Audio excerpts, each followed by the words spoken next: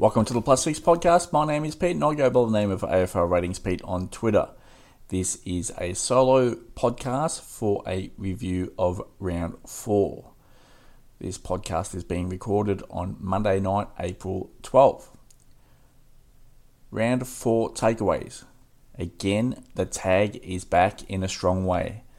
Multiple players through the midfield are getting tagged.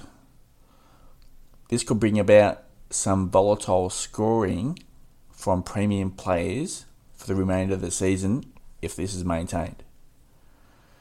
In round 4, scoring was down. Teams averaged 78.2 points. Last week in round 3, it was 88.1 points. Wet weather did have an impact this week, however.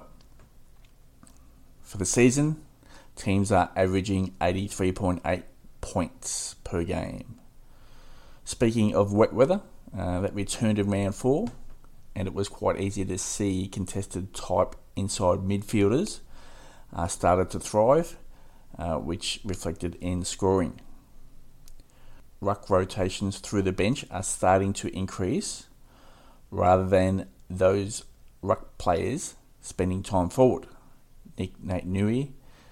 Early in the season, it was suggested by Adam Simpson that he has more impact coming off the bench.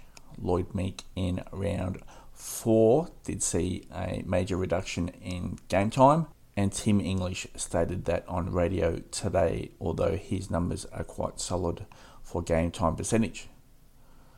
Average disposals through 4 rounds in 2019 was at 372.2 per team. In 2021, we are currently at 368.7 disposals per team. That's a slight decline. Okay, on to 9 games. Sydney versus Essendon, 5 takeaways. Sydney ranked 1 for disposals against, with 324 disposals per game. Essendon conceded an average of 105.5 uncontested marks in the last 2 weeks. Luke Parker was strong through the midfield in his role, 126 points there for Parker. Again, Chad Warner was used through an inside midfield role, and he scored quite nicely with 95 points. Nick Hind did have a defensive role in the first half against the Swans. He was freed up in the second half and his score started to tick over at a nice rate, and he saved his night with 74 points. Just some game notes there. James Rowbottom is on the radar to return for the Swans. Dane Rampy and Isaac Heaney are both out for an extended period with injuries. Port Adelaide versus Richmond, 5 takeaways.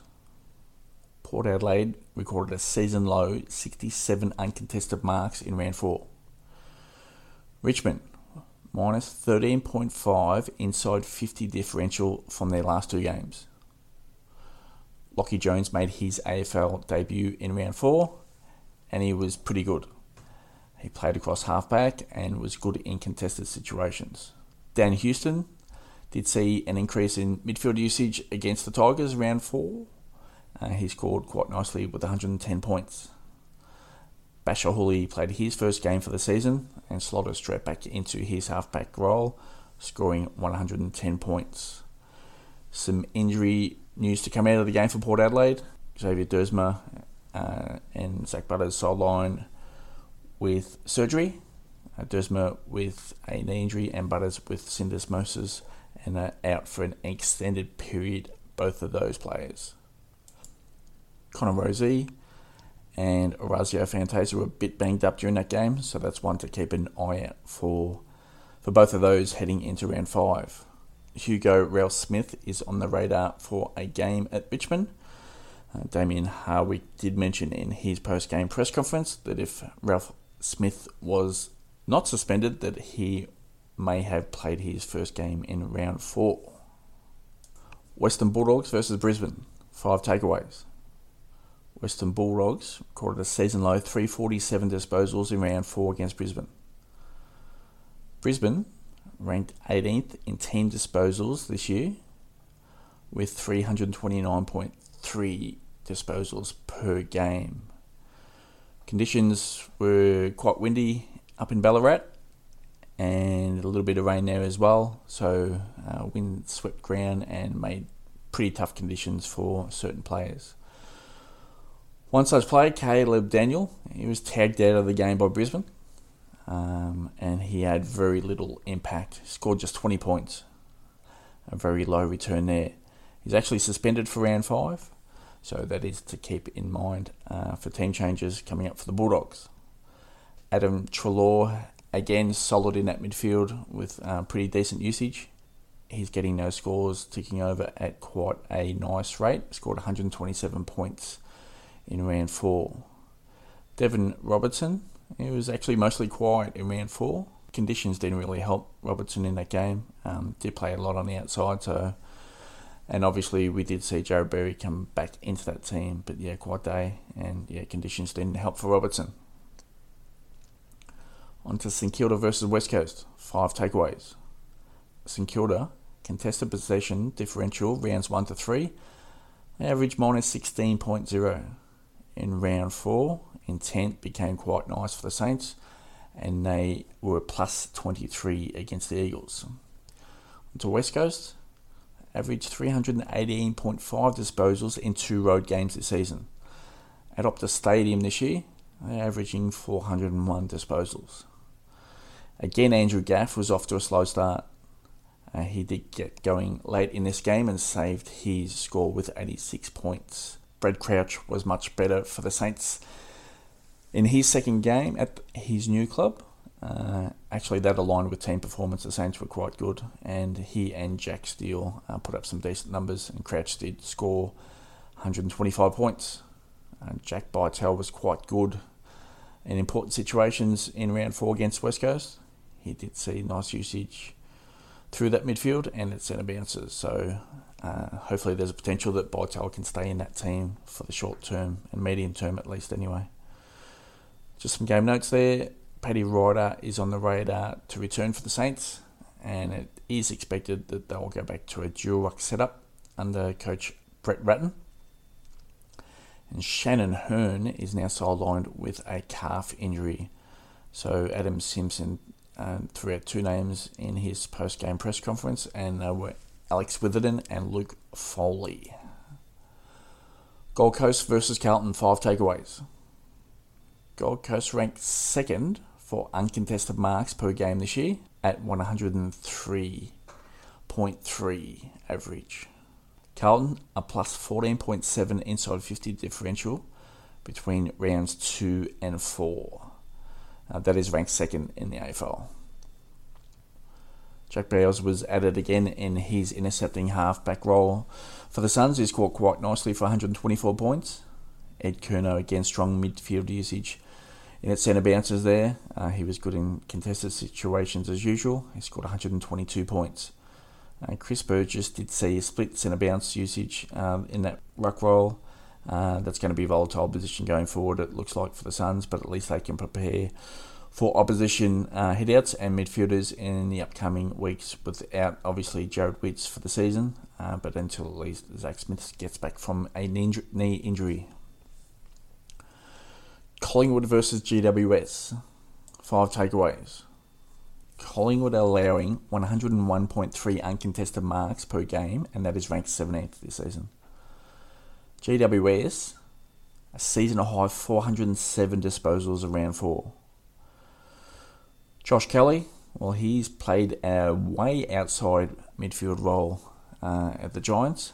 So round 1, he was a little bit inside, and he has moved out at quite a significant rate. And if you look at his heat maps there, they're pretty much on the boundary line for the last 3 rounds at least anyway. His centre bounce usage last year was at 43.3%. In 2021, his centre bounce usage has gone round 1, 37%, round 2, 28.6%, round 3, 0, and round 4, 23%. He struggled all night to make an impact, and he scored 75 points. Scott Pendlebury, obviously Taylor Adams injured his knee in this game. He was sat on a little bit as well, and he struggled late in that game with just 84 points as his final result. Lockie Ash is starting to become quite fantasy relevant. He's obviously got that halfback line-breaking running role. Uses his speed, and obviously he's collecting a fair amount of disposals in that role as well. Scored nicely, 122 points there for Ash.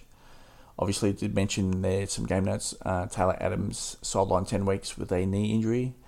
A couple of players that could be on the radar to play for the Magpies. Finn McRae is yet to debut for the Magpies, and Will Kelly has had some injury issues in the early part of his career, but expect to see Kelly come in, and his job security should be quite solid in that team. On to North Melbourne versus Adelaide. 5 takeaways. North Melbourne ranked 18th, minus 59.3 disposal average differential this season. Adelaide, averaging 98.8 points per game, and that is ranked 3 for the season. Rory Laird was tagged by Phillips and Powell early in this game for the Kangaroos, and later in the game he was tagged by Kane Turner. His scoring rate did slow down when Turner went to him late in that game, and he scored 90 points.